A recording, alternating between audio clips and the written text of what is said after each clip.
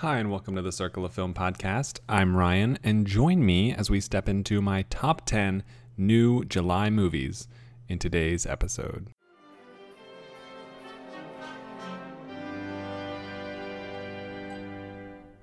What's this? What's this? It's supercalifragilisticexpialidocious. What is this? What is this?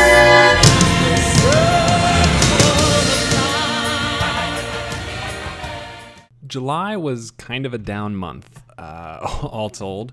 With multiple vacations occurring. Not really. That's a lie. One vacation occurring.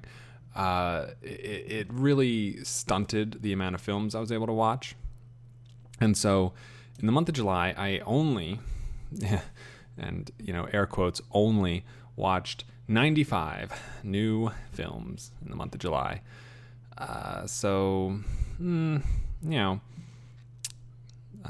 Kind of a lesser month by my general standards when you compare that to June, which was 141. So solid 50 less movies in July.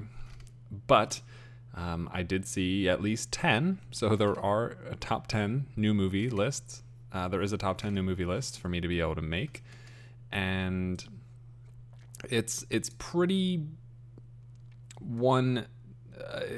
there's two types of movies that make up the bulk of this list. And that's new movies and Korean language movies. Between those two categories, that's 7 of the 10 films on this list. So that's going to be the bulk of today's episode. Before we get into the top 10, I do want to give a special shout out to our number 11 in July, which is Teen Titans Go to the Movies, which I still think is very much a quite enjoyable movie. Even this much later and with this much hindsight, I think it was just so much fun. Just a lot of fun. Good times. So, without any further ado, let us jump into this month's top 10. Countdown 10, 9, 8, 7, 6, 5, 4, 3, 2. Oh no! Starting with number 10, we have a film from 1984. I watched it July 20th. Clocked at about 90 minutes. And my brief summary is a mercenary is hired to rescue a singer from a biker gang. I gave this movie a 68. It currently has a 67% on Rotten Tomatoes. It is directed by one Walter Hill, who is the director of The Warriors, The Driver, which was on a previous top 10 list from a monthly perspective. It stars the acting talents of Michael Paré, Diane Lane, Rick Moranis, Amy Madigan, Bill Paxton, Willem Dafoe, and others. And that is Streets of Fire. So Streets of Fire I liked this movie. I guess really liked might be a little bit strong. But for me, this was Rick Moranis in a very uncharacteristic role that I was just totally kind of blown away by. You get a really young Willem Dafoe as a greaser, just really chewing the scenery, which pretty much everyone in this movie does chew the scenery. You have Diane Lane, Amy Madigan, Michael Paré, Bill Paxton, just a really strong cast in the 80s of young people doing dangerous and ridiculous things. And you got biker gangs and rock singers, and it doesn't quite come together as well as I wish it could. Something like Cry Baby I would put in a very similar vein. I think Streets of Fire definitely better made in a sense, but I think Cry Baby has a lot more campiness that it really gets right, and a tone that it hits perfectly. But definitely films that I would say exist in the same genre, same realm. And Streets of Fire is a good one. Streets of Fire, it's Walter Hill, I was about to say it's very similar to the Warriors, and it is, because it's got a lot of the same DNA, by the same director. Streets of Fire came out 5 years after the Warriors, so this was, unlike the sprawling cityscape that the Warriors played in. Streets of Fire, as much as it plays in like the same amount of space, it definitely feels like a much more concentrated and personal story, as it really doesn't, it doesn't involve so many gangs. It's one gang and our protagonists, and it just I don't know, it was just a really fun watch and a really enjoyable ride, and I had a great time with it. So my number 10 is Streets of Fire this month, and yeah, Streets of Fire with a 68, number 10. Moving on to number 9. Number 9 this month is the only short film to make this list, this month's top 10. It is a 2012 animated film with a... Somebody is watching Frozen next door. Pause on number 9 for a second. This new apartment, I'm having a lot more audio difficulties.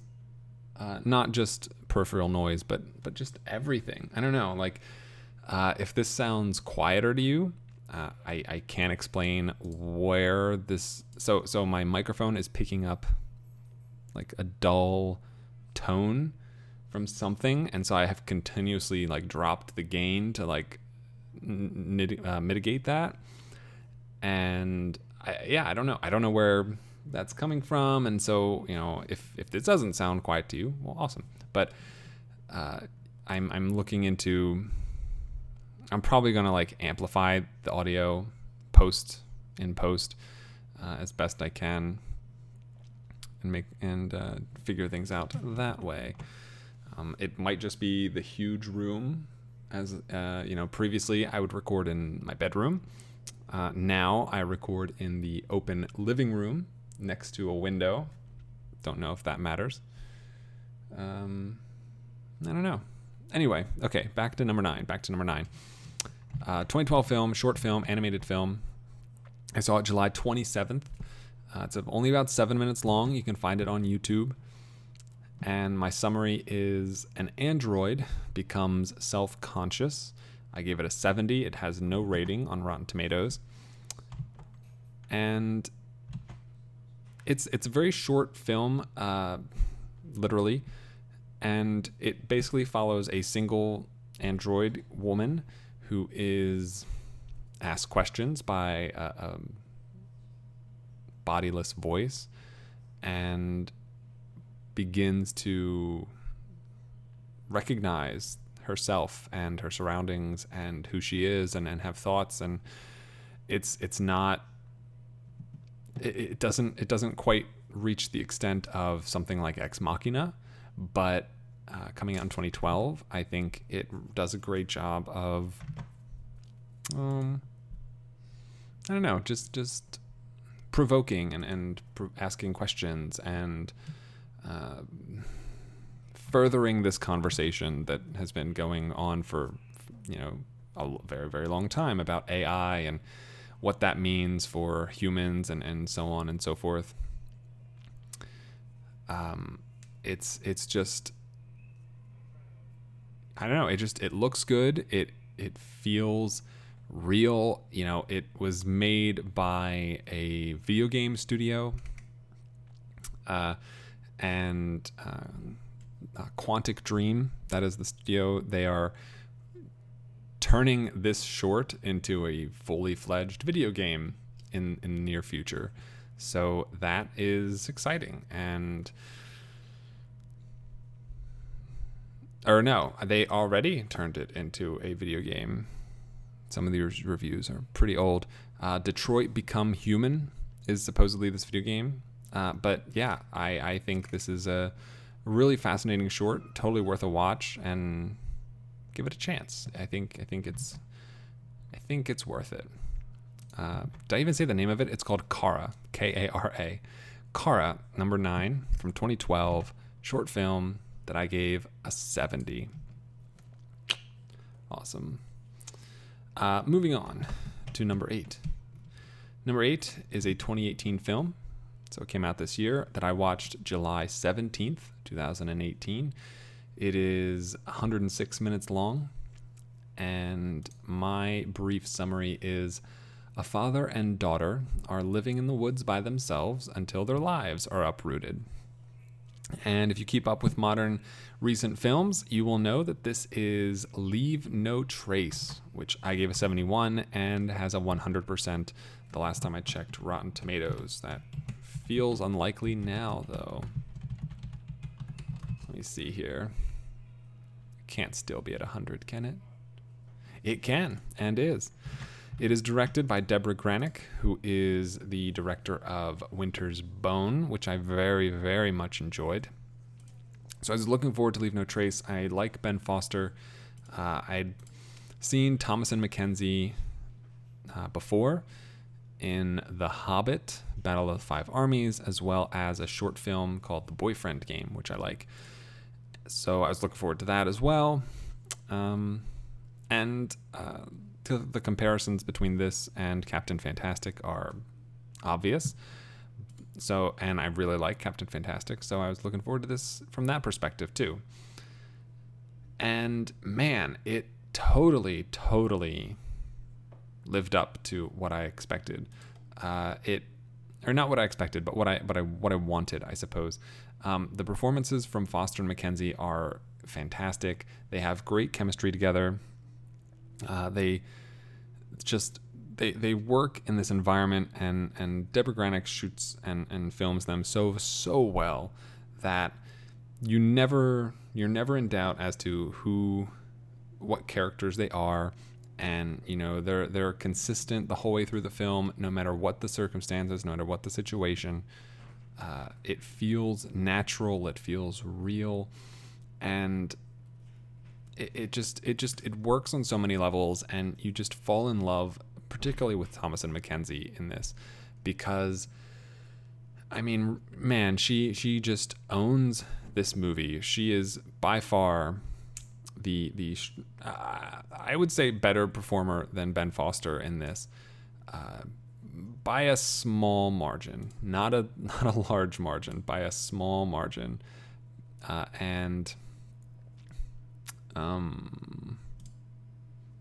both of them are currently in the running for the Circle of Film Award for lead at this point, and the screenplay, I think, is wonderful, and it's written by Deborah Granick and Anne Rossellini, who I don't know, they understand these people, they understand this world that they inhabit, even though it feels so foreign from the world I inhabit and the world I imagine most people inhabit. And yet it feels like they lived it themselves, and I'm guessing to a small extent that they did. They did as much research as they could for this film, and understanding the people in it, and it's really, really well crafted, very, very well crafted. The film is somber. There are definitely moments of levity, but it's a very somber movie, especially toward the end when the characters are changing, or to be more accurate, one of the characters is changing and the other isn't, and that is not easy to reconcile. And when that sort of thing happens in real life, you don't want the person changing doesn't want to lose the other person. They don't want to move beyond them. They don't want to move past them. And this movie really shows how difficult that circumstance is, and especially when it's family, not even just like a friend. And you can't easily make that choice and make that decision. But the Leave No Trace does a great job of showing the difficulty therein, as well as sort of offering a hand and providing support to making that sort of really difficult and oftentimes necessary decision. And so I really enjoyed it for that. 71 might seem actually a little low in hindsight. So I hope to I hope to watch it a second time and really see if it changes for me or if it improves, because I had a great time watching this despite the somberness. So Leave No Trace, my number 8 from 2018 with 71. Moving on to number 7. This is the first of our Korean language films. This one I watched July 4th, 2018. It was actually the earliest seen film on this month's top 10. It is about 116 minutes long, from 2008. My brief summary: a disgraced ex-cop tracks a serial killer. I gave it a 74. It has an 83% on Rotten Tomatoes. Directed by Na Hong-jin. It is called The Chaser. So Na Hong-jin, who has also directed The Wailing, which came out in 2016 to a lot of rave reviews. He also directed The Yellow Sea, which I watched this month, but thought was more okay than good. But The Chaser is very, very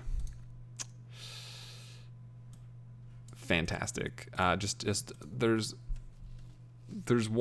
so, like a lot of the best Korean films, it pits two awful people against each other.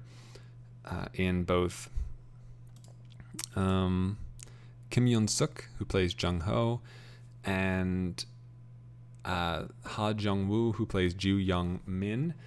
Both of them are terrible people. One is a dirty cop who is also a pimp. The other is a serial killer. So, the question becomes, who can you root for? And incredibly, as in a lot of Korean films, you're able to root for both of them. It's really staggering. It's just, I don't know how they pull it off, because at different times in the movie you want both of them to not win, but I don't know. I not win, but just survive and escape. There's one particular scene in the film during a convenience store where, man, it's gut-wrenching and edited and performed so incredibly, as the serial killer character Jung-woo Ha Jung-woo, I get that confused. Ha Jung-woo is searching for I don't know. He goes into a convenience store looking for a pack of cigarettes, and things escalate quite substantially from there on.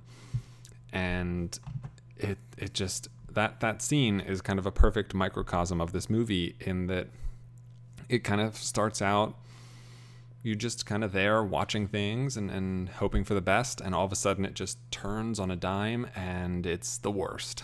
And it's just the worst. And I think, I don't know, I've really, really enjoyed it. I think it deserves a look if you have the interest in Korean cinema. If you listen to the episode we did before on Korean cinema, this is one of the films I watched because of that, and as are most of these. And I think it's well worth your time. It's a very rough, difficult thriller, but it is a very good, difficult thriller.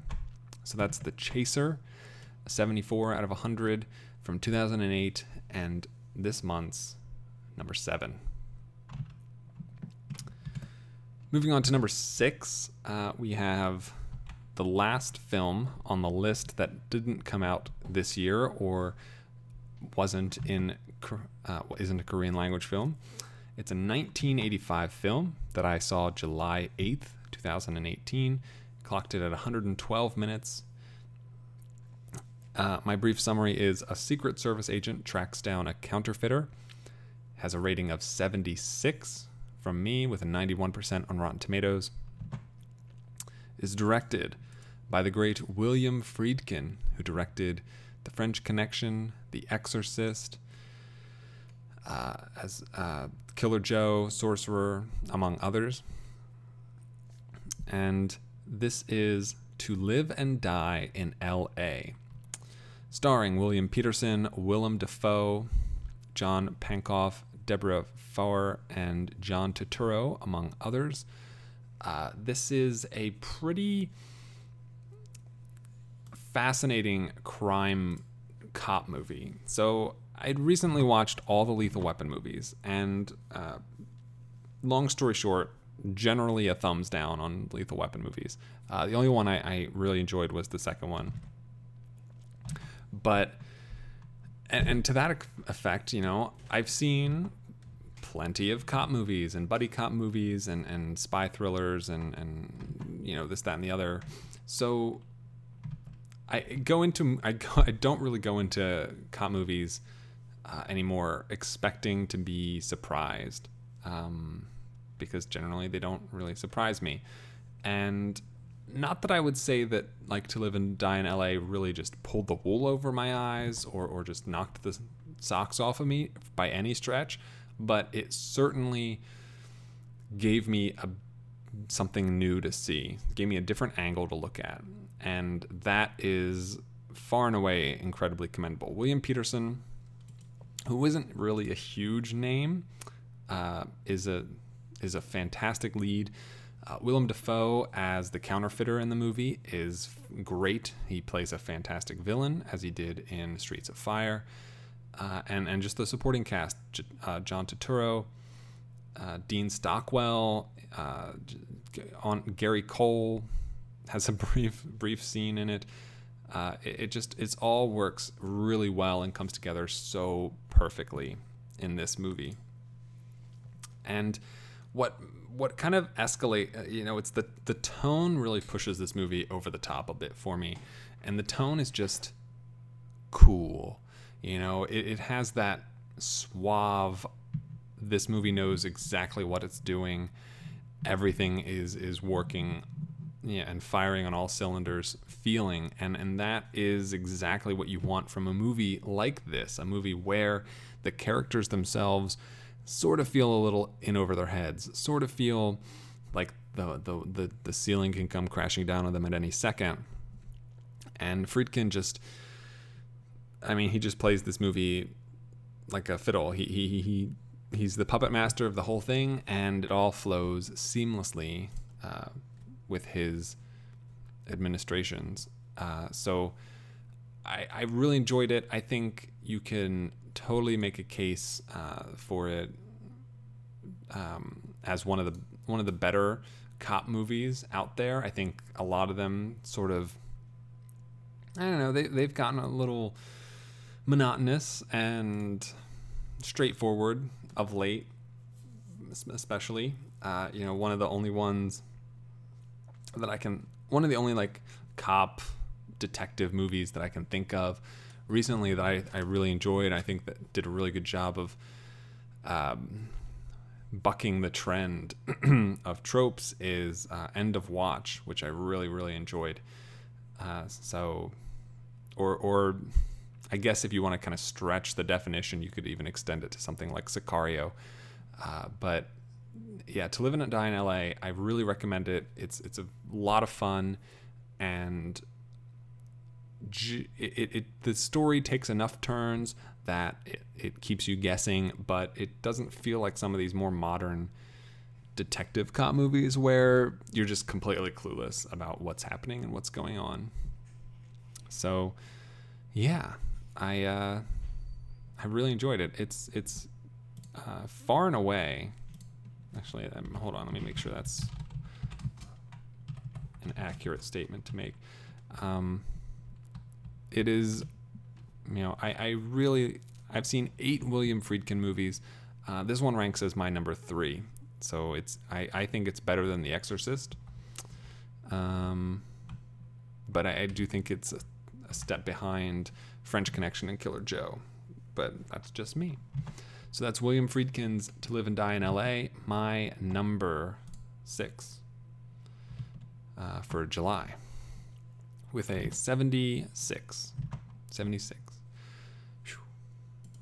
Moving on to number 5. This is a Korean language film that I watched July 8th, 2018. It is the longest film on this month's top 10 list at 134 minutes, so 2 hours and 15 minutes long. It is from 2012, and my summary is 2 teams of con people join to take down a new job. I gave it a 77. It has a 67 on Rotten Tomatoes. It is directed by Choi Dong-hoon, and it's called The Thieves. This was briefly mentioned on the Korean episode that I did with Adam, and stars Kim Yeon-suk, Kim Hae-soo, Lee Jung-jae, Jun Ji-hyun, Simon Yam, Angelica Lee, Kim Hae-suk, a bunch of people, and I'm sure names that most of you don't recognize. But the general premise, as I mentioned, is 2 teams of con people join up to steal a diamond necklace, and they are brought together by an old, I don't know what the right term would be, but if it's Ocean's 11, it's more like George Clooney brings in 2 groups of 5 to work on knocking over the casino with him. That's kind of the twist, the way they twist that Ocean's 11 premise. And from the start, you totally have all of these very striking relationships between all these characters.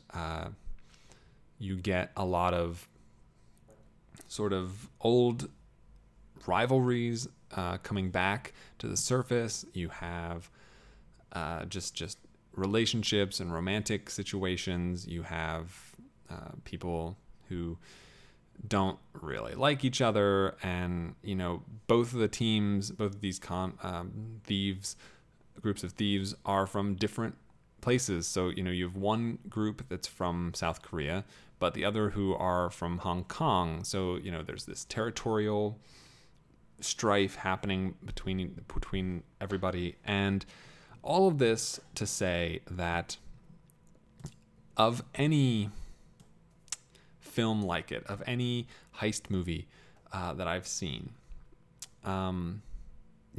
this one is, as best as I can think, the film with the highest stakes, right? So Ocean's 11, I love Ocean's 11. I think it's a great movie, but damn if it doesn't wrap up way too neatly. And obviously they try to remedy that in 12 and 13, but man, that thing comes together perfectly. The Thieves does not. The Thieves is, for the first half, it does kind of feel like an Ocean's 11 situation, and then all of a sudden the second half hits you, and people are dying, people are mortally injured, allegiances are formed and broken. There's one particularly fascinating and exciting and exhilarating scene where everybody on either team is scrambling to keep the necklace for themselves, and so it's just like a chase between all of them, but also you have the cops, and they're in the middle of the city, so it's just huge sprawling chase scene that's really fascinating to watch, and everyone is constantly double crossing everybody else, so it's just so fun. It's so fascinating and so fun, and really does something very different with this genre that American films aren't doing, and I think even something like Logan Lucky, which came out last year and is a little bit, I don't know, it's I guess a touch grittier than Ocean's 11, it's still a pretty neat film all in all. And The Thieves is very, very sloppy, but for the good. You know, it's sloppy in plot. The plot is sloppy within its characters, but the film itself is very well made, very well directed and performed, and I just had so much fun with it. I really did.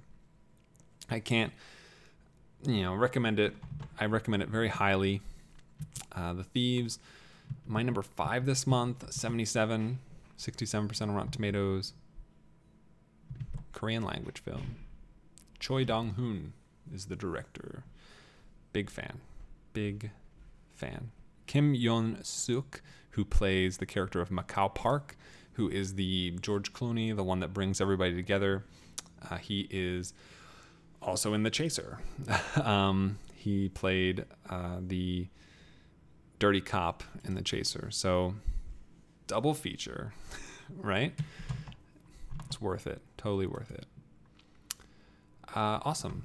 So that takes us to our number 4 of the month. This is another Korean language film. This one I saw July 10th, 2018. It's 109 minutes from 2003, so it's a little older.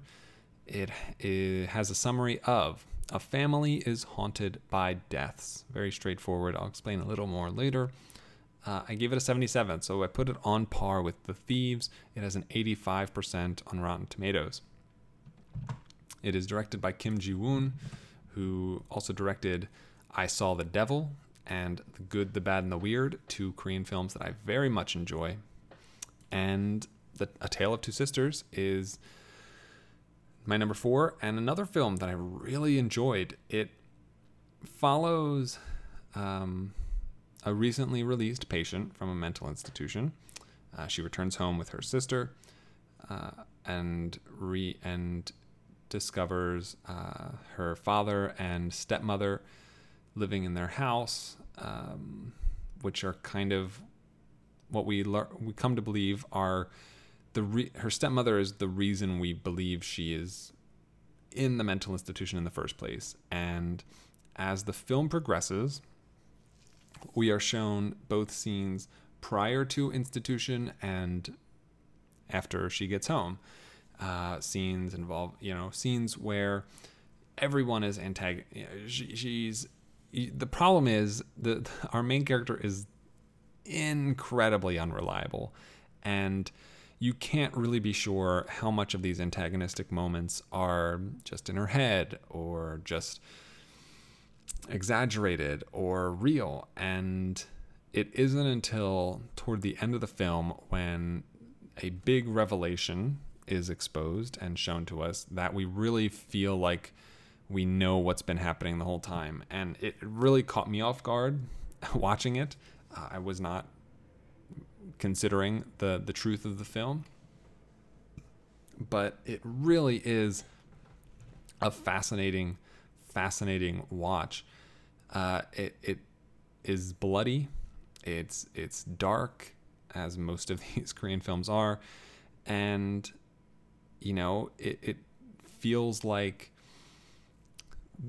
I don't know, you wonder while you're watching, how much of this is happening. And the film, to its credit, tries to convince you, I think, equally, that these are things going on in our main character's head. These are things going on in the house that are actually happening. These are ghosts in the house that are doing this. You can't really determine, how much of this film is supernatural, how much of it is fantasy, how much of it is psychologic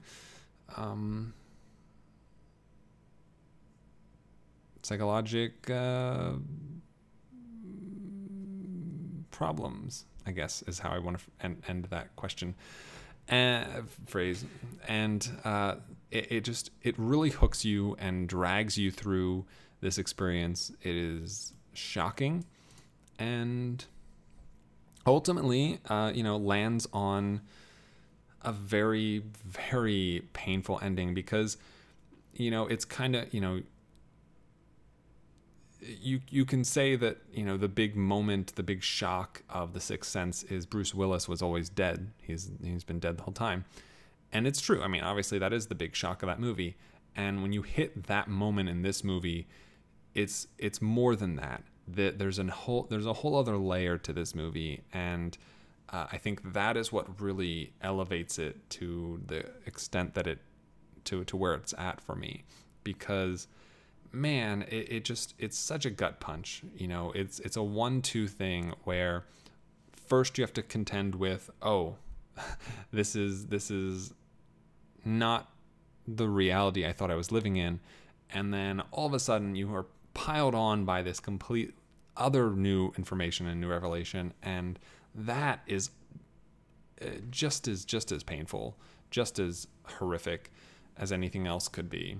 And I thought it was just beautifully executed, especially at the end. It's a little long. It takes its time to get to where it's going. Not that it doesn't need all this time to really build up everything, but if that's kind of why it doesn't rate a little bit higher. I think it's a little too slowly paced for much of the film, and it isn't until about the second half, last third or so, that things really pick up a little. And but yeah, I really enjoyed it. So that's A Tale of Two Sisters, my number 4 this month, from Kim Ji-woon from 2003 with a 77. Awesome. Stepping away from the Korean language films for our number 3, we have another 2018 film. This one I watched July 26th, 2018. It runs for about 114 minutes, and its summary is A Portrait of a Brilliant Actor and Comedian. It is a documentary that I gave a 77. It has a 97 on Rotten Tomatoes. It was, I believe, released through HBO, I think. And it is called Robin Williams, Come Inside My Mind. I'm a huge fan of Robin Williams. I was lucky enough to go see the original Jumanji in theaters not too long ago. And that was just such a delight to be able to see again. And he's fantastic in it. And this movie, I mean, Robin's passing was hard on I'm sure a lot of people. I think a lot of us grew up with him, and you know, we remember him as Genie. We remember him, you might even remember him as Batty from Fern Gully. You know, he was in Good Will Hunting, and there's just so much that he's associated with, and it's impossible to really separate him from all of these characters. You know, he made them who they are. You know, I remember watching him for the first time in Dead Poet Society, and man, what a fantastic teacher and friend, and you know, just person he would be. Or or in something like I don't know, The Birdcage or Mrs. Doubtfire. You know, he's proven himself time and time again to be a fantastic actor, which is, I guess, my biggest connection to him is as an actor. But I've seen his stand-up. I've seen you know, they reference one of his stand-up shows in the movie, a couple of them, I think, and I've seen that. I've watched it, listened to it. I know a lot of those jokes, and he's just fantastic. And then to find they tell you this anecdote about, you know, one of his friends rehearsed a lot of that with him, and prior to the show, they ended up they were, you know, they had, you know, such and such amount of material ready, and when the guy watched the actual show, it was like 50% new stuff that he'd never even heard before. And you know, how much of that just came out of his head was just off the fly. You know, he was just a brilliant mind, and to go inside of it is so fascinating. And so you know, it just such a powerful journey. And you know, we get to see and talk to a lot of a lot of friends of his, specifically Billy Crystal, Whoopi Goldberg, Steve Martin, Eric Idle, David Letterman, Bobcat Goldthwait, all of these people who, Lewis Black, all these people who, are celebrities, comedians, actors in their own right, who have carved their own name for themselves. And, their reverence that they have for Robin Williams in this documentary it speaks volumes.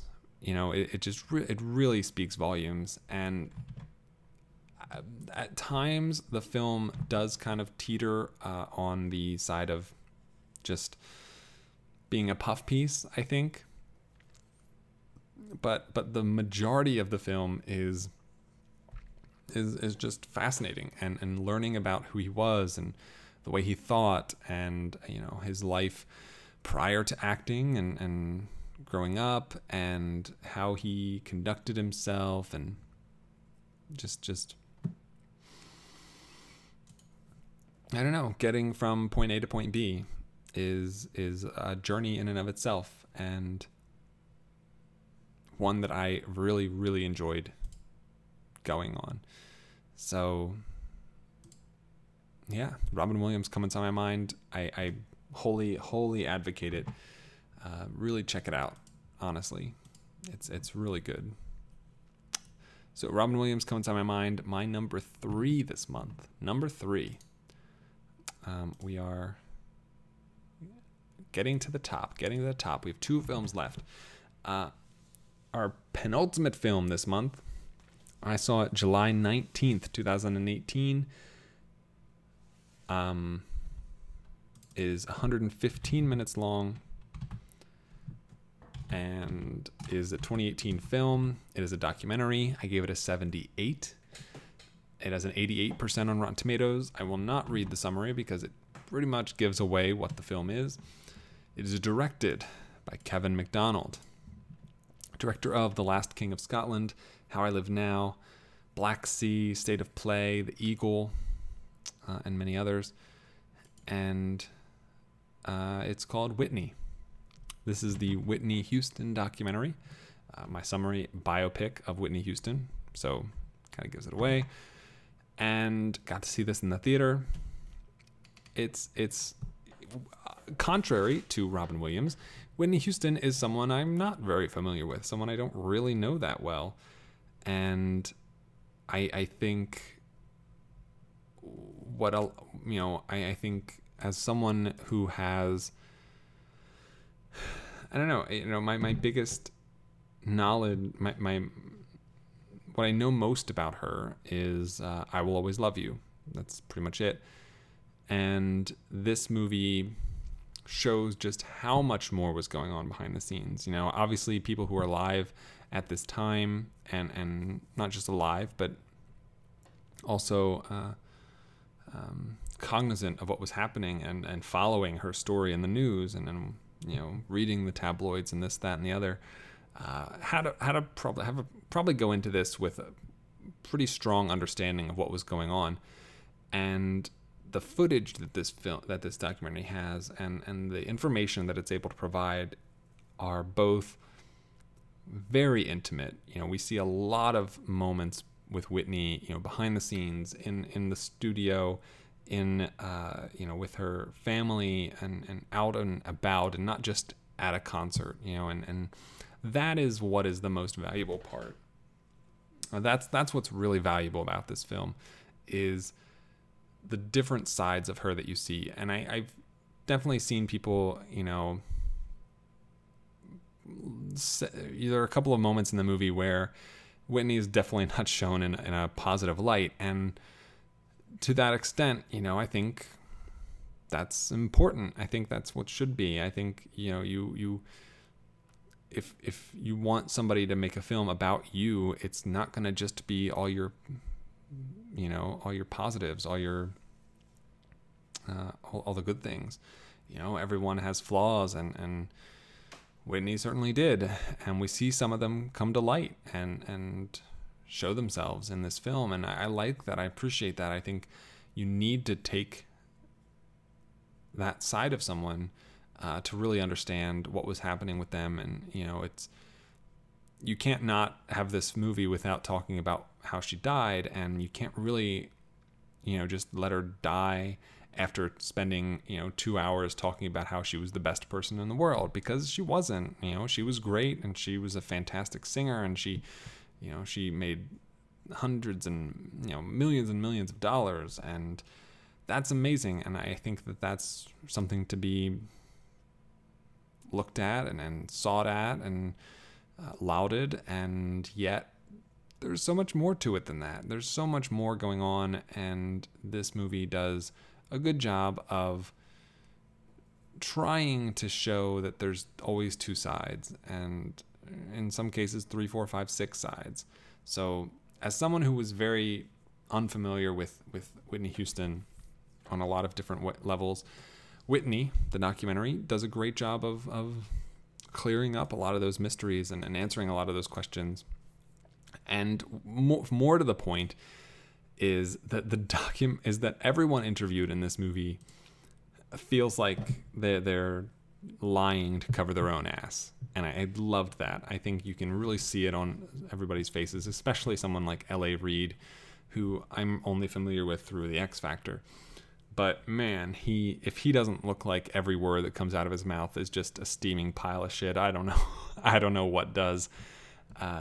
So that was also fascinating as well, to kind of use Whitney Houston in a way to expose how every other person in her life deluded themselves, and maybe continue to delude themselves, and even is just kind of attempting to delude others into thinking that everything happened differently than what we all know to be true. So that was also a fascinating angle for this movie.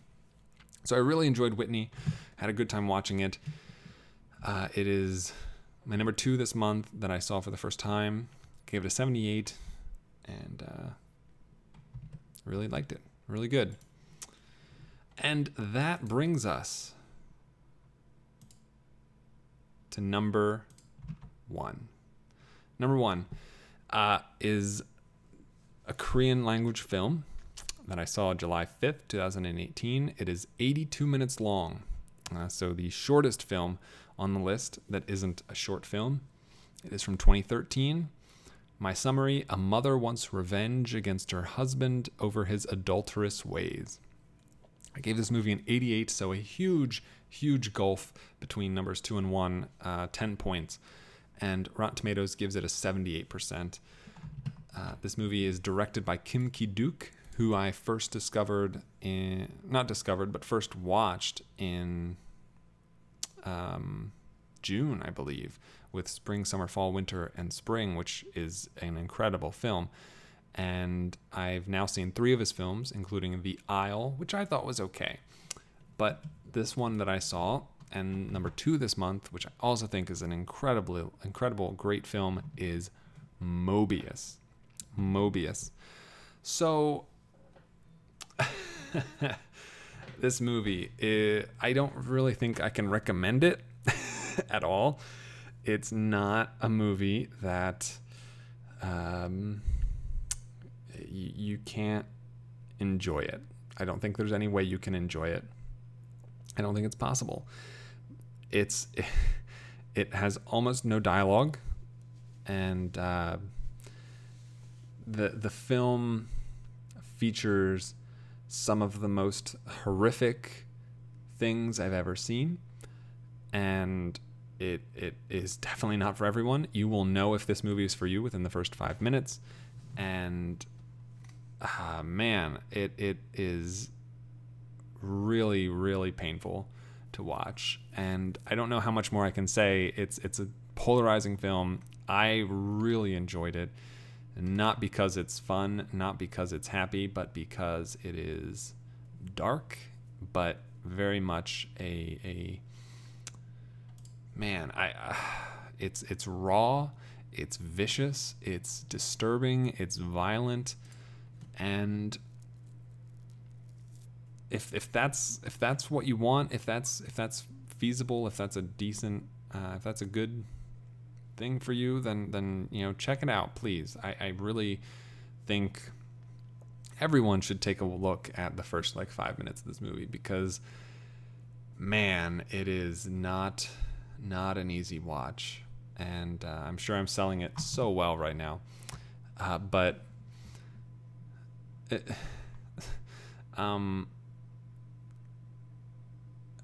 I guess the movie opens with the mother character, a wife and mother, discovering that her husband is cheating on her. And it proceeds to follow her that night at their home into her own bedroom where her husband sleeps, blissfully unaware of what has come to light. And she attempts to castrate her husband while he sleeps. The film doesn't let that happen because he wakes up and stops her. And the following moments of that movie are just so harrowing. And I just, oh man, it just defies everything that you think can be done in a movie. And it's so beautifully executed. Kim Ki-duk directs this film fantastically. I don't know what else I can say. I don't want to give too much of it away. I don't want to, because I think it's look, if I think I've cautioned enough about going to see this without. I mean, if you want to look up what happens, go ahead. I mean, I'm not going to stop you, but man, it's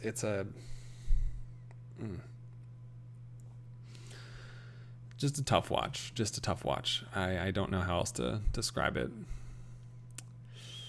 Yeah, it's oh man, and.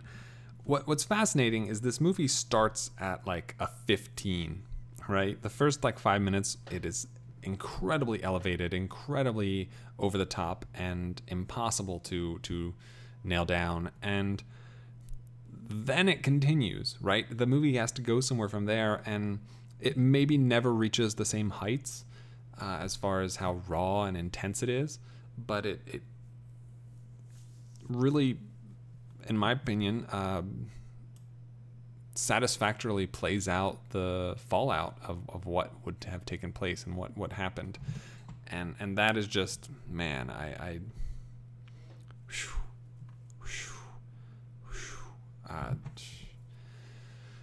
yeah. So, Mobius from Kim Ki-duk is my number one this month in July.